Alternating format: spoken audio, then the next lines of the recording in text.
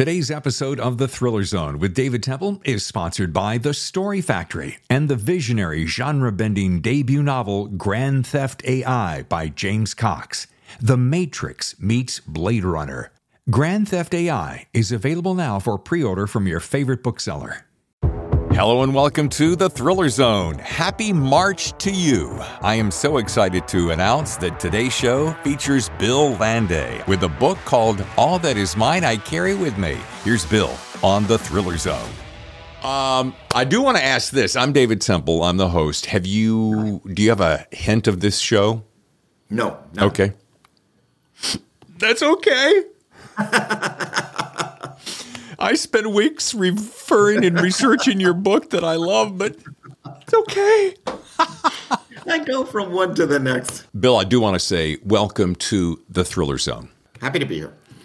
This book, which we're going to get to in a second, All That Is Mine I Carry With Me. When I first saw that, I'm going to say it first. I'm like, oh, it's a house, it's a storm. You know, there's probably some evil going on inside. Who knows, right? And I don't want to geek out too much out of the gate, but easily one of the best books I've read this year, maybe in the last couple of years. Oh, thank you. That's very kind. And I'm not saying that to be nice because we just met and you don't know me and you've never watched my show before. But I do want to say, I learned of you. I am a new fan. I'm going to go ahead and give you that up in case you haven't figured that out by now. My wife and I watched Defending Jacob, was that book number 3? Yes. Okay. The 8-episode TV series starring Chris Evans, Michelle Dockery of Downton Abbey, and Jaden Martell, as Jacob, which, dude, that show, and again, usually when I start out of the gate with so many accolades, people are sitting there going, yeah, right. But one of the best TV series of the last couple of years, easy. Oh, thank you. I would love to take credit for it, but that really wasn't my doing. It's a wonderful writer named Mark Bombeck who really had the lead on that and who deserves all the credit. While I don't want to argue with my guest, who is the star, I have to say it did start with you, Bill. So That's true. In fact, it's a very strange. We would go to the set a few times, and it is very strange to see actors and a cast of however many and a crew of 200 bringing to life this thing that you just made up. It makes it real in a way that a book never quite becomes real. Right. It's very strange to hear actors reciting lines that you just invented. It's just a surreal process. I see that. I get that. I can't imagine it in one sense. The fact that you're especially with a business that's so solitary. You're in your room, you're at a coffee shop, wherever you write, and you're knee deep in this for weeks, months, maybe years at a time. And all of a sudden you stumble onto a little slice of Hollywood and it's, oh, I wrote that phrase. Oh, I wrote that one too. I mean, it's so cool, isn't it? It's very true. And that's the thing that is most striking about it. I spend years in a room alone, and that's just the nature of what I do. And the product, books too, are consumed in privacy. Even if you're on a crowded subway car reading the book, you are consuming it internally all by yourself. And you go into this collaborative profession where there are literally hundreds of people involved. And the way it's consumed, too, is, people sitting around in a room. It's a shared experience. It's completely different. And it's really, for someone who's been isolated by this work for years at a time, yeah, it just feels so seductive. You just want to be part of it, You also want to see it done again and again, don't you? You want to. It's I look at it as a lottery ticket. I can't imagine it happening more than once. If it does, I'd certainly be all for it. And here's the other thing, Bill. Defending Jacob, for instance, that was created, I'm going to say 2012. So we're talking about 11 years ago. Mm-hmm. And then it takes, how soon after it debuted? And it debuted at New York Times bestselling list, didn't it? Yeah, it was on the list very quickly. Okay, let's just stop and absorb that a second. So you've got that. How long before that to the gestation time of actually showing up on screen? Ballpark. It had a little bit of a tortured history because it wound up on Apple TV, but it was originally optioned for film. And so it was with a studio and they kind of sat on it. And, lots of things are optioned and never made. It's a very shallow funnel. There's a lot of material coming in and very little coming out. So it sat for a couple of years before it got to this production company. It's a very long, haphazard kind of process, and you need a long string of yeses, and one no can end it. Yeah. So you have to get a little lucky, and it took a long time before it got to this producer. But I have to say, once it got to this guy who was really passionate about it and could make it happen, it moved very quickly at that point. Wow. Not to drop names, but I'm going to do it a lot this show. Are you familiar with a guy named Mark Graney? I know the name. Mark Graney, yeah. He wrote a series called The Gray Man. Ryan Gosling has since then turned it into stars in the film. Great conversation I'm having with Mark not recently. He wrote that book, I want to say, 2009. It took from then, I'm referring to the conversation, from then to now for it to become this monstrous Hollywood bonanza. There's no rhyme or reason. There's no rhyme or reason to it, and it could have gone that long and never made it to the finish line also. Some books just languish on the vine forever. Yeah. So you never know. You have to be good, but you have to be lucky also. And you got to be a hell of a patient guy, too. You do, although I have to say, for me, I've always looked at that as outside of my control. Mm-hmm. I don't take an active hand in those. They're kind of parceled out to film people. I really look at novel writing as a different art form, and these are just properties of mine that are being resold to create a new artwork from scratch. Right.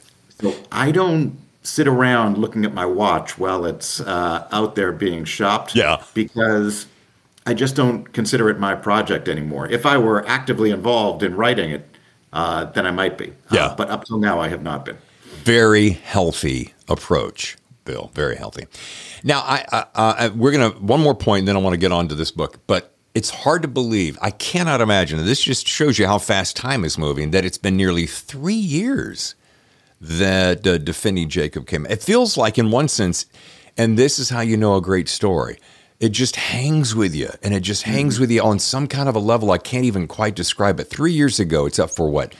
Two Primetime Emmys, 2 wins, 8 nominations, and that doesn't just happen every time. You can get something greenlit and into production, and people go, "Oh yeah, it's pretty good." But to get that kind of accolades, bam. Yeah, it was really an outlier experience for sure. When the people who were involved in it, starting with Chris Evans, are just, these are top shelf people, and those are the kind of people who, 10 or 20 years ago wouldn't have even considered doing TV. Right. So the idea that these A-list movie stars are doing a series when it's your first book that's being adapted is not typical. I fully am aware of how lucky I am, and I probably will never be that lucky again, but that's okay. Let's not say that. And by the way, folks, for those of you who are not watching the show but listening to it, you should see his face, because Bill, your face, the smile in your eyes, that wonder, that excitement, that shit never goes away, man. And that's what keeps you going, doesn't it? It's super fun. Yeah. The whole experience was fun. And it's so, as I say, it's so different and such an antidote to the solitude of writing that it's a dream from start to finish. Well, I would be a bonehead if I did not say this weekend, drop whatever you're doing and just watch it on, I think it's still on Apple TV. Oh, sure. Defending Jacob. Yeah, watch it because you're going to love it. And by the way, one side note, I'm a hobbyist filmmaker myself, and I did 3 tours of duty in L.A. Insert chuckle there. It's well deserved for cinematography, because that's the one thing I walked away. I'm like, man, it isn't just great. I mean, Chris Evans, sure, he deserved the award for that he got, and Michelle was fantastic. The performance of Jaden, that's what pulls you in. But that's cinematography, which a lot of people, like my wife, is just now really learning to appreciate that, and she's like, man, this has a different kind of a look. It pulls you in by its look and its color, and I'm like, cinematography. It's very true. It has this cool blue sort of palette, a blue-gray kind of muted tones. Yeah. I agree. It's gorgeous. Yeah. Okay, now let's jump into, now this is it's a handful of a title. All That Is Mine I Carry With Me. It's a title that's longer than most books. Yeah. And I have to always look at it to read it that way. That's what a dunce I am. But it comes out in March. And let me just start here, because I'm going to drown you in accolades. I'm going to tee you up now. And anybody who knows me knows that I will do the business side of, hey, that was a fantastic read, Bob. Really, thanks for coming. And then there'll be the times that I'm like, Bill, holy shit, this thing was rocking. And that's probably, I'm here for it. Yeah, I'm going to stand in that little space. Here's what I love the most. And my wife she kind of comes through the room every once in a while and looks over my shoulder. Where are you? And all of a sudden, at one point, I'm halfway through it, and she goes, you just started that this morning. I'm like, well, this is what happens when A, you have a solid story, B, engaging premise, and C, long pages of conversation, which I personally love. A lot of people going, dude, give me some backstory. Tell me more of this story. Talk. I'm like, are you kidding me? That's the delicious part of this, especially, yeah, okay, sure, it moves the story along faster, but more importantly, it's the way you constructed it. You know, it cuts through so much of the formality that we do when we spend so much time. He said, she said, he glanced, he looked. No, boom, boom, boom, boom, boom, boom, boom, boom, boom, down the pages. And you know, so insert appreciation there. I love that too. That's an Elmore Leonard style of moving a story along and just expressing things doing your exposition through your dialogue. And I feel like it involves the reader in a way that those long prosy passages don't, because it calls on you to be interpreting as you're reading, and you have to be awake and alert and involved. I love it as a reader when I encounter that kind of storytelling. Yeah, and Elmore Leonard, what a great pull. He's one of my favorites of all time. He was the master at that, at telling stories through dialogue.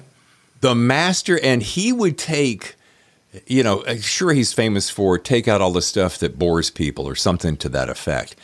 But the way he cuts to the chase in dialogue, and you did this too, and you would give the reader just enough of a hint, Stephanie, so you wouldn't have to go, he turned to Stephanie and said, or Stephanie said, and not to belabor the point, but I just wanted to applaud you, because it's little things like that make the reading process so efficient. And here's my biggest point. I want to make sure I want to say this, is that I love, and I just had this same conversation with a gentleman recently, Rick Blywis, about the art of conversation. And I feel like we've kind of lost it, don't you think? I mean, it's this, you think of all the noise of social media and all the clickbait and all that, but sometimes I think, maybe not lost, but I feel like we have, no, I'm going to say lost. We've lost the art of conversation. Yeah, there, I said it. It's true. Well, we've been all isolated now for a few years, and it is true. The one thing to keep in mind, though, is that when you're writing dialogue like that for fiction, it's stylized. It's meant to ring in your head in an evocative way, in a way that seems true to life. But if you actually were to transcribe conversations that people have and just put that down on paper the way people actually speak, it would be incomprehensible. One of the experiences you get as a lawyer is you get trial transcripts, which are literal word for word transcripts of your own speech. And you realize how much is communicated by facial expressions and your intonation and gestures. And so when you are writing dialogue like that, that reads in a smooth, frictionless way that your eye just glides right down the page and you seem to be following that conversation. Do bear in mind that that is not intended to be a literal transcription of the way human beings speak.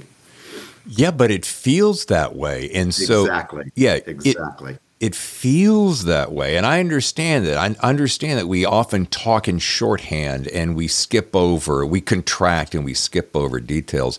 But how did you learn that? And again, 4 books in, this feels like somebody who's your work feels like 12, 15, 18 books in. It well, it feels that way to me too, because I write in a way that is, I don't publish a lot. I don't publish anything that I feel isn't my best. I came to this from another profession, and the whole point of this was to work at the outer limit of your talent and swing for the fences every time.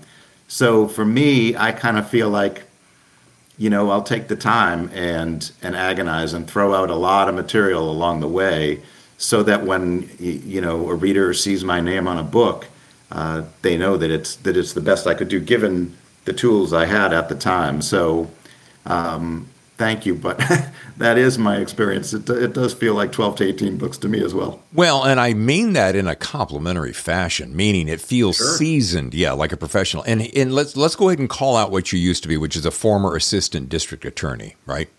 Correct. Which you are clearly now writing full time, correct? Yes. I mean, at this ripe young age, for crying out loud, you're able to Thank you for that. you're able to turn from one and get into your real passion. But here's People are going to see my gray beard and they'll know you're lying, but okay. I don't see it. All right. So let's talk about that for just a quick second. What is your favorite part of the writing process? Because if you're spending your 4 books in, you're not releasing very frequently. You're waiting until it's absolutely perfect. I get that. I totally get that. You're not dishing out hey, I had an idea. I just whipped this thing out and let's see if we can sell it. What's your favorite part of the practice? That's a difficult question to answer because to me, every part of the process is difficult and doesn't get any easier in my experience, even as you continue writing and presumably getting more skilled. I don't feel any more mastery than after 4 books than I did after 1. It's always a struggle. It's always difficult. And so to me, when I think of the favorite parts of it, it's really just the opportunity to do this work, which our society does not privilege very many people to do.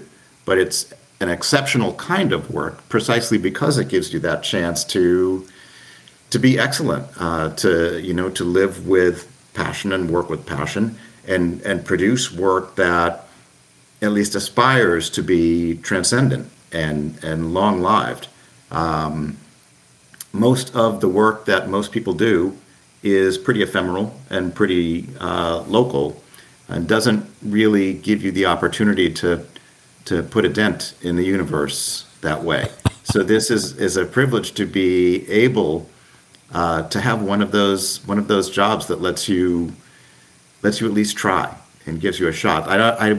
That sounds grandiose, and I don't mean to say that I succeed at that necessarily. And I think that most books that most writers produce vanish, and they sink like a stone. But every now and then, you at least have a chance of a book that will endure.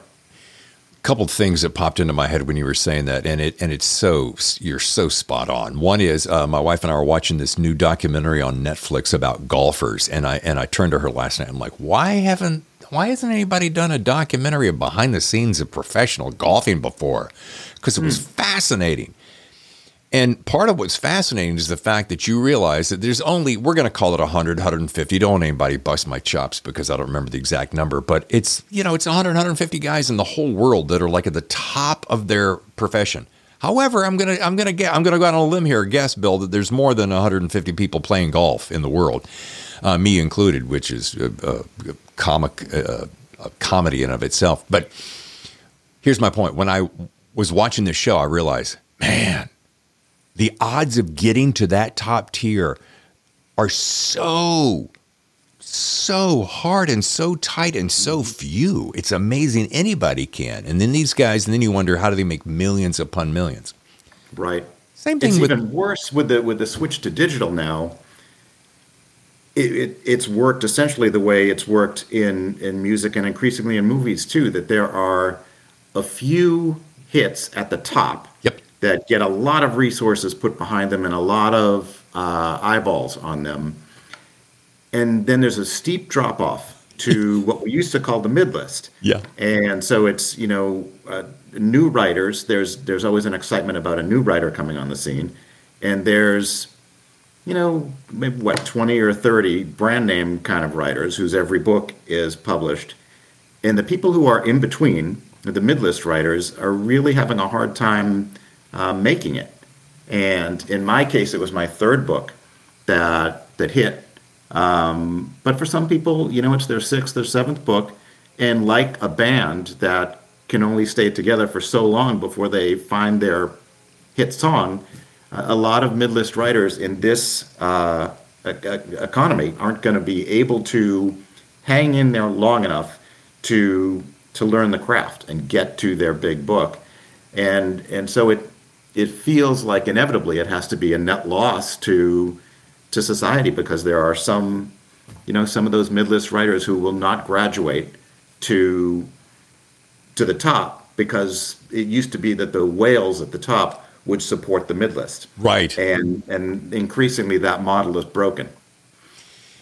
Well, here's another thing. Depressing thought, isn't it? Yeah. And a little discouraging and a little sad in a fashion. But I think this is where, and I'm going to sound like a self-help book, so forgive me. I'll tell you that up front. But this is where tenacity, like tremendous tenacity and patience, and just digging in and doing the work comes at it. Back to this golf thing. I don't know why I'm making such a big deal about this. I think because it's so good, but it relates to you. This is all about you, Bill. So just hang with me.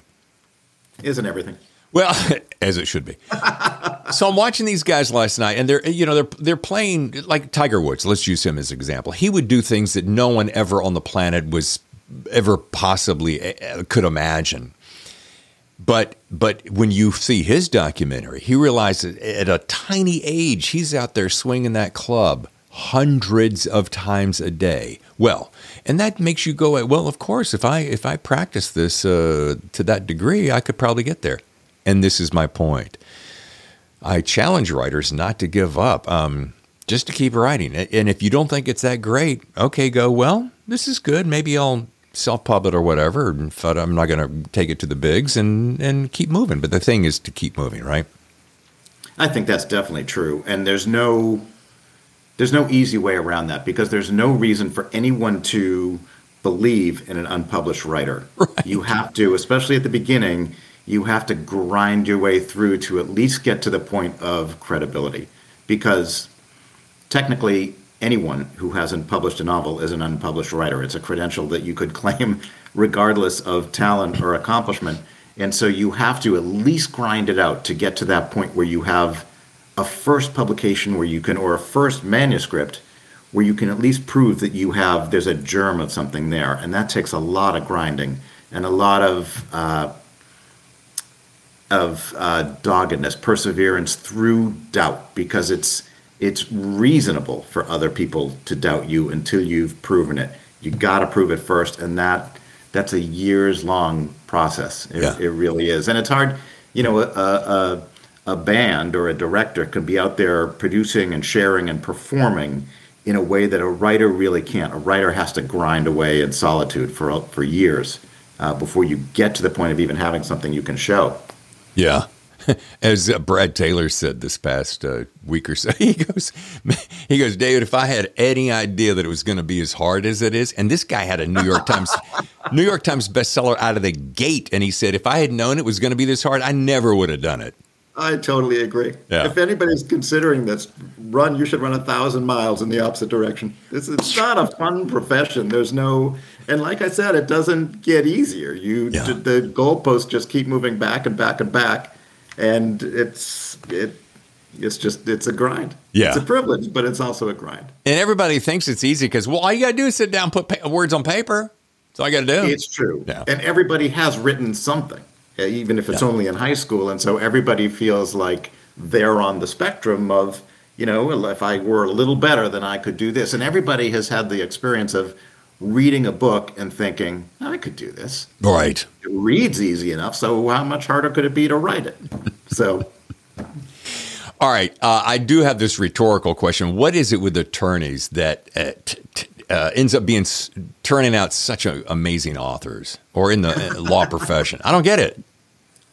I think it's two things. I think it's one, people who have a verbal facility are drawn to that profession because it rewards that. You stand up in court and you tell stories, or you at least string together sentences in a coherent way, in a way that other professions like accounting or architecture don't necessarily require. The other thing is it gives you good material to write about. Yeah. All drama is built on conflict of some kind, and courtrooms are where we settle our conflicts. And so you are presented with these stories that are just ready-made material for you. The hardest thing to find is a good story to tell. And as a lawyer, they kind of keep crossing your desk every day. Yeah. So I think it's both of those things. And it's just, a courtroom is such a stagey, theatrical situation anyway. So you have your material presented to you. I was going to say, is it any surprise that courtroom dramas from way back were such hits on television? I'm going back to Perry Mason, which dates me. I'm sure it just works. It just works. I mean, it's a dramatic stage to begin with. You have the conflict built in. The roles are formal, and there's a limited amount of explaining you have to do because we all kind of understand how courtrooms work, even if you've never set foot in a courtroom. So it's this formal, stagey, familiar format that people are able to plug into, even without any special training. And speaking of attorneys and judges in courtroom, I haven't been this thrilled by a psychological thriller since I read David Ellis's Look Closer. Are you familiar with David Ellis? No, I know the writer. I don't know that book, though. I just happen to have it here handy. And another house on the cover. Another house on the cover. Dude, I ripped through. May I call you dude? You may. This is knocking on 500 pages. One of the best books I read in 2022. Sounds great. I'll add it to my list. Please do. I mean, and tell them I sent you. No, but seriously, I don't want to go on too much of a tangent because it's going to sound ethereal, but I'm going to do it anyway. I know that writing is a collection of words creatively orchestrated to, form an engaging story. But I genuinely marvel, and I don't think I've ever used this word on the show, and I'm 120 plus episodes in. I genuinely marveled at the signature style and voice of your book that cuts through. It's so specific. Well, thank you. It's a complicated book in some ways, and it's hard to talk about without spoilers. Because it's structurally complex as well as being an interesting story. It's told in a way that isn't necessarily linear, and some of the jolts and the changes in time frame and point of view require the reader to to do some of the assembly herself. Well, And that I find is engaging too, because it, one of the interesting things about reading is it's an active art form. It requires the audience to participate with music or movies or plays. You can sit there and the show will be performed for you, yeah. and you take it in passively. With a book, you're presented with essentially the sheet music. It's a bunch of squiggly lines on a page, and you bring to it your skill as a reader in lifting those words up and performing the story for yourself in your head. So when a book is presented to you that is kind of a puzzle and requires you to make some leaps yourself, it engages the reader in a way that is even more active and more participatory, and you feel this active involvement in the story in a way that a flatter form of storytelling doesn't necessarily engage you. And so that's kind of the goal of that kind of storytelling. It's the novelist and the reader working together to create this experience. I couldn't have said it better and without giving anything away. Let's do this. Let's take a short break. When It's very we come, hard to talk about this book without giving things away. I know it is, and I'm biting my tongue. We're going to take a short break. We're with William Landay, and the book, of course, is All That Is Mine, I Carry With Me. Stay with us. We'll be right back. Today's episode is sponsored by The Story Factory and the upcoming visionary genre-bending debut novel, Grand Theft AI by James Cox. In San Francisco 2051, kids now get high-slotting wafers of data under the ear, and they'll pay fat crypto for the best at the hottest club in the city, The Fang. Thief Baz Covain and underworld fixer Rhea Rose team up with a crack group of cyber misfits to steal from the Fang's psychotic kingpin, Otto Rex. But first, they'll have to hack into his mind and infiltrate his highly secure layer of physical and virtual firewalls. It's a score that could set them up for life, if they can survive before Blackhawks touch down with federal warrants for Grand Theft AI. The Matrix meets Blade Runner. Grand Theft AI is available for pre-order now. The best thrillers, the Thriller Zone. And now, back to the show. And we're back. Bill Landay is our guest, and I'm telling you, man, All That Is Mine, I Carry With Me is one of those books, as we said right before the break, that it's so funny. I'm catching both of us dancing around that.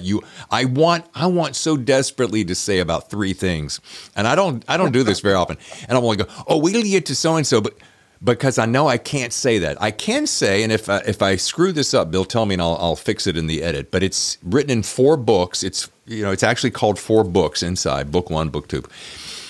And you're into book 1, the first section, and you're loving it. I'm rolling along. I'm like, yeah, I got this. And then you hit book 2, and that opening line, which I cannot read, which I want so desperately to, because I tend to do that.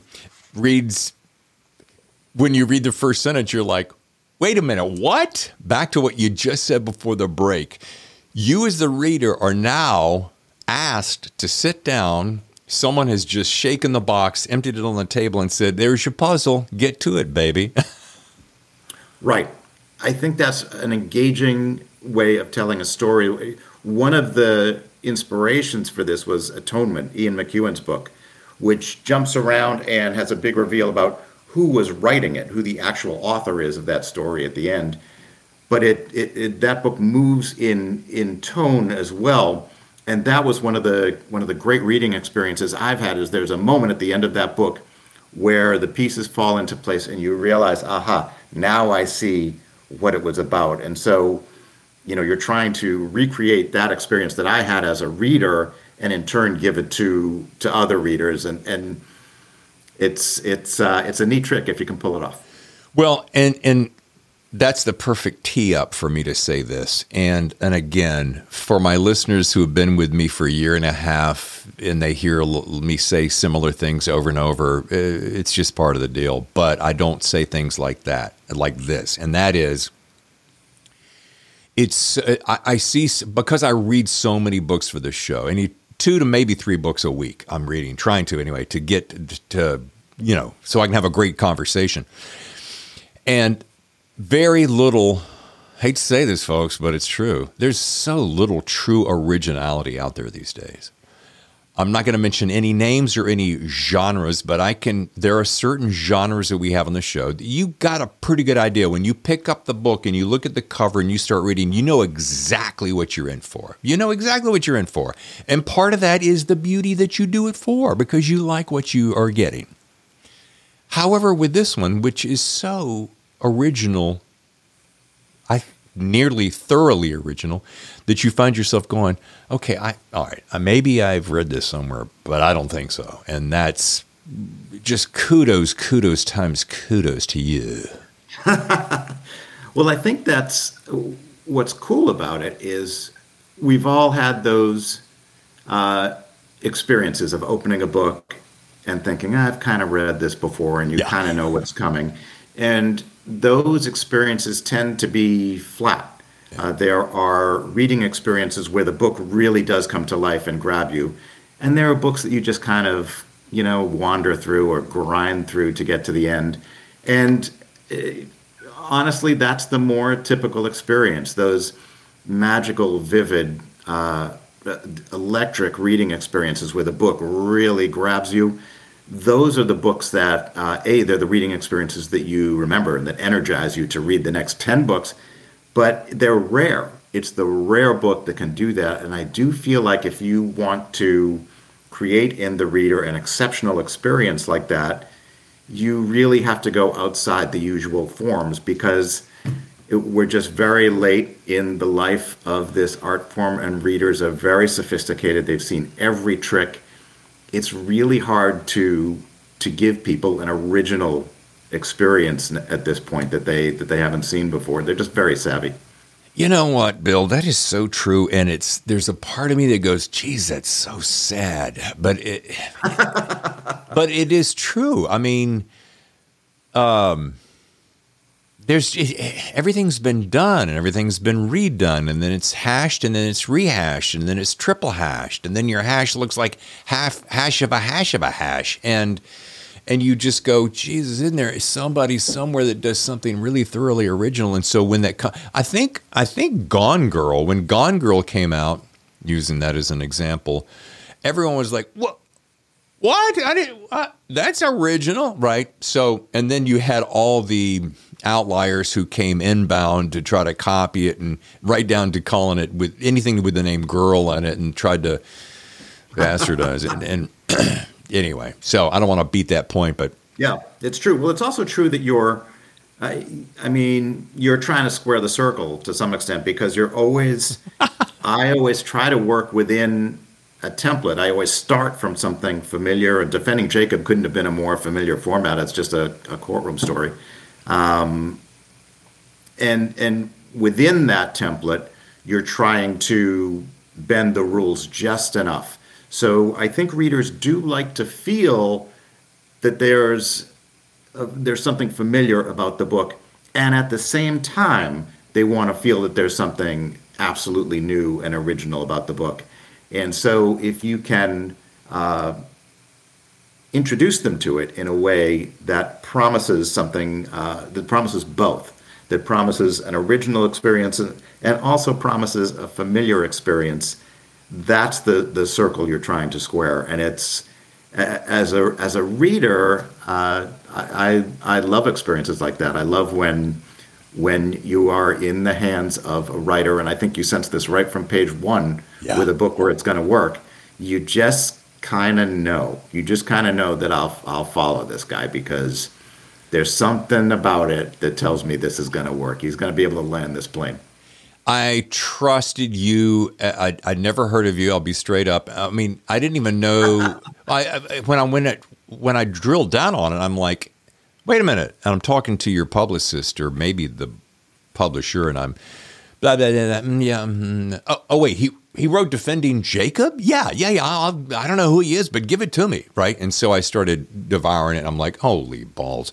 All right, well, I usually tend to do this, Bill. I will highlight, I'll make little notes, and then I realized as I was prepping for this morning, when I started around 5 o'clock, I went, Oh, everything I go to want to talk about, I'm going to give something away, so I'm not going to do that. I will say this.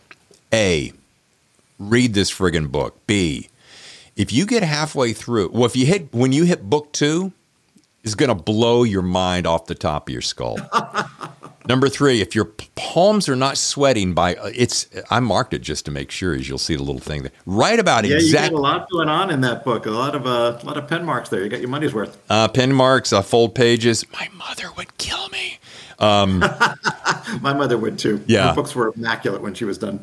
I know, it's terrible. If I folded a corner, my mother would look at me like I had just sworn at her. She's like, "That's what bookmarks are for."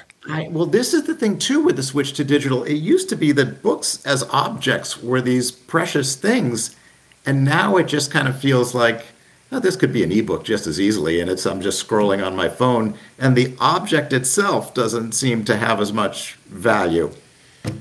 I don't know. It's also funny that there's not books around anymore. You can have people who are big readers, and you walk into their house and there's no books around because they've been reading on a Kindle for years.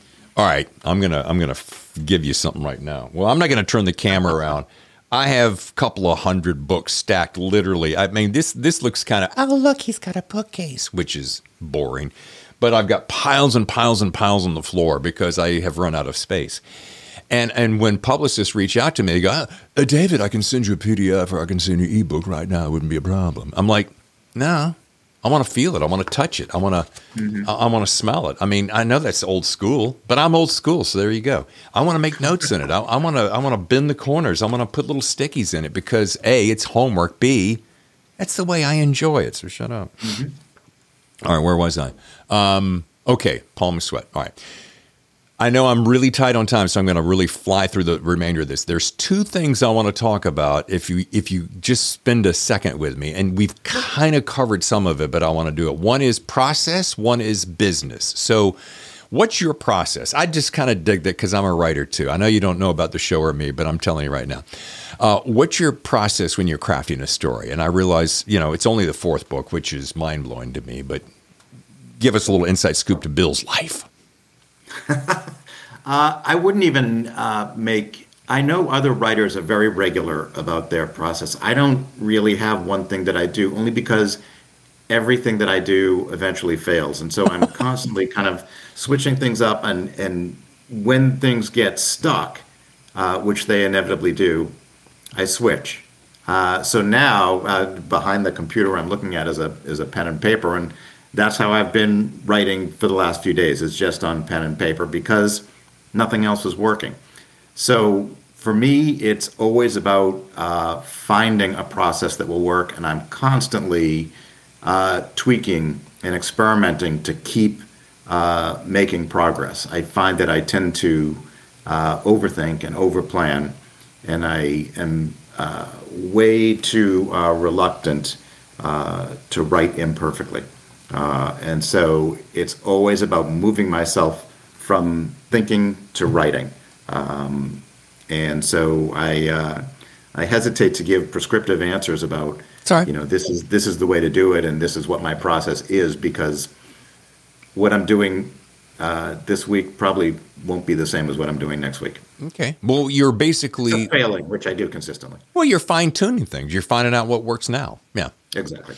All right, now let's flip the coin and talk about the business. Now, there's the business side of writing, which a lot of authors go, oh my God, I can't talk about that. I'm going to get a headache. Yeah, but I want to know what you, Bill, have learned in this relatively short time about the business of this industry. And if in my opinion, if you don't look at this as a business, it's not a glorified hobby, then I think you're missing the point. How about you?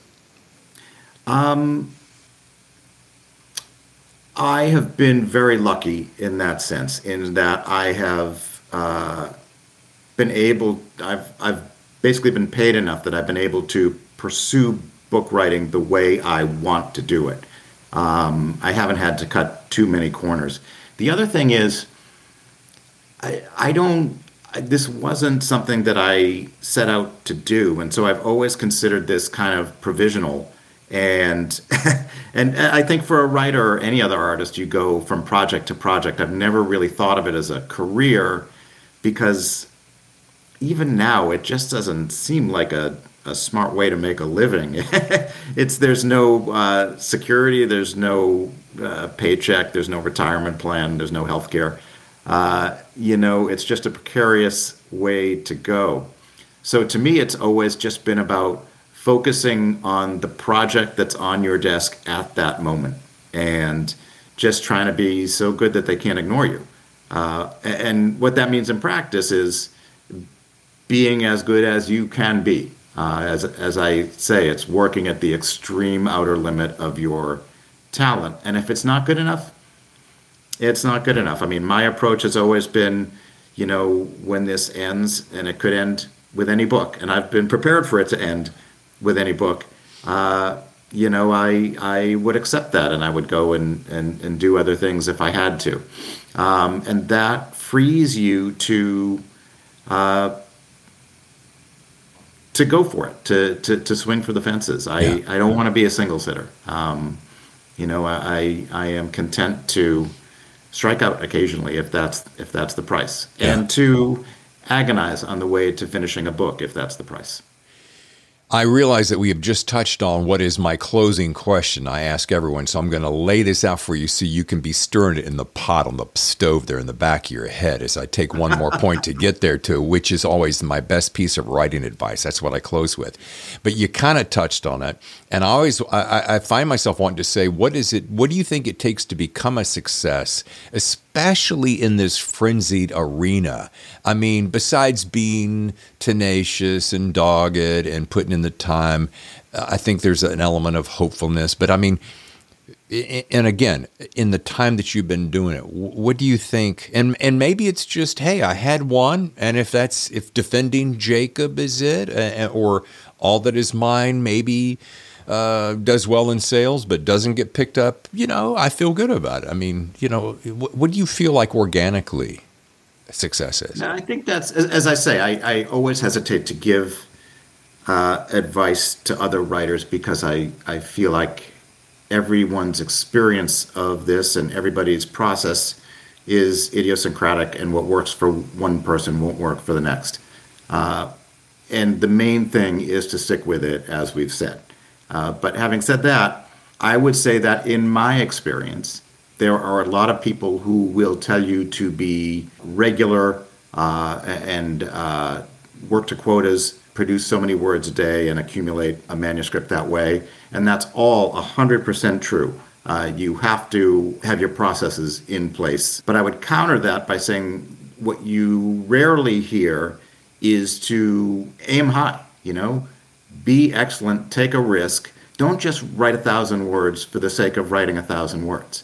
Try to be great. Yeah. Try to write something that you feel passionate about, because the reader will sense your passion and your high aspirations and will cut you a break. And they'll wait between your books, and they'll attach to you in a way that, to me, the grinder kind of books, the books that are written to a genre, they don't imprint a reader the same way. Yeah. And so I guess what I would say is, yes, do all of those good, industrious, disciplined sort of habits that everybody prescribes to people. Also, write with your heart. Invest in it.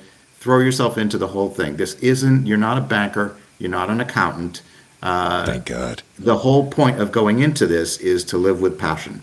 And if that passion doesn't make it into your books because you had to write 1,000 words a day, even if it's a Tuesday morning in February and you're really not feeling like you have much to say that day, it isn't worth the price, and it shows in the work. Yeah. You wind up producing a lot of stuff with regularity that maybe doesn't make you proud when you get to the end. Yeah. I would like to think, as I lie on my deathbed, that when I look over at that shelf of books, I may not say those are all immortal, transcendent, 1,000-year books, but I can say each of them was the very best I could do at that moment. And I never, I never choked up on the bat just because I was swinging for a single. Well, and that's superb. And so we've got our best piece of writing advice there. And you made me think of something, Bill. I'm a closet filmmaker. I fortunately was able to take one of my very first stories that I self-published and raised the money and did a film. And I was the director of the film as well.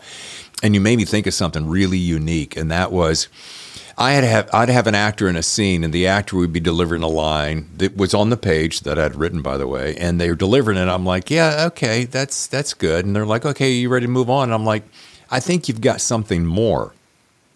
And you could always tell the actors who would say, oh, okay, if I could figure out a way to say to them, Bill, in this scene, I want you to take the words. First of all, you're going to internalize them as the character, but I want you to find a way to get that story across to me that maybe you haven't seen anywhere else or done anywhere else in another one of your projects.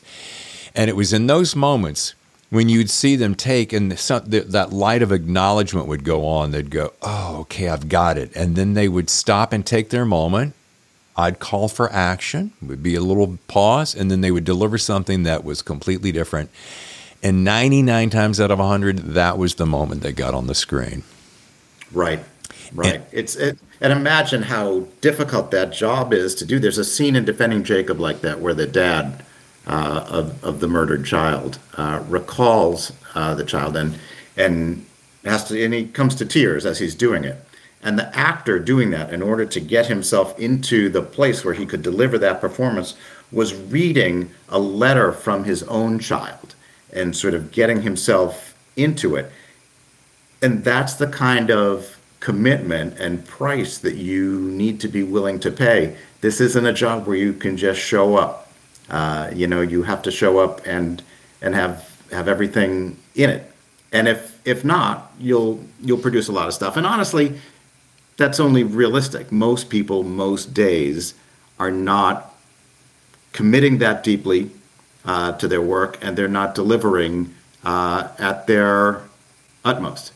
And so, you won't hit it out of the park every day. But the idea is that only your A material counts. Yeah, you can't phone it in. If you'd like to learn more about William, WilliamLanday.com is the place. The book, of course, All That Is Mine, I Carry With Me. If I spend the next 12 minutes admonishing my viewer listener to go buy this book, it would be a waste of time because you have places to be. But I got to tell you something.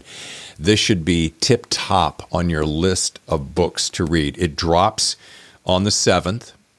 Go ahead and pre-order it now, for crying out loud. I'm sure there's plenty of places, right, Bill, that you can order this? Yes, and in fact, if you go to the website, there's a link. It's actually a link to the publisher page where they have aggregated all of those places where you can pre-order it online. Your website is elegant, by the way, very clean and fresh. And I didn't want to say this, Bill.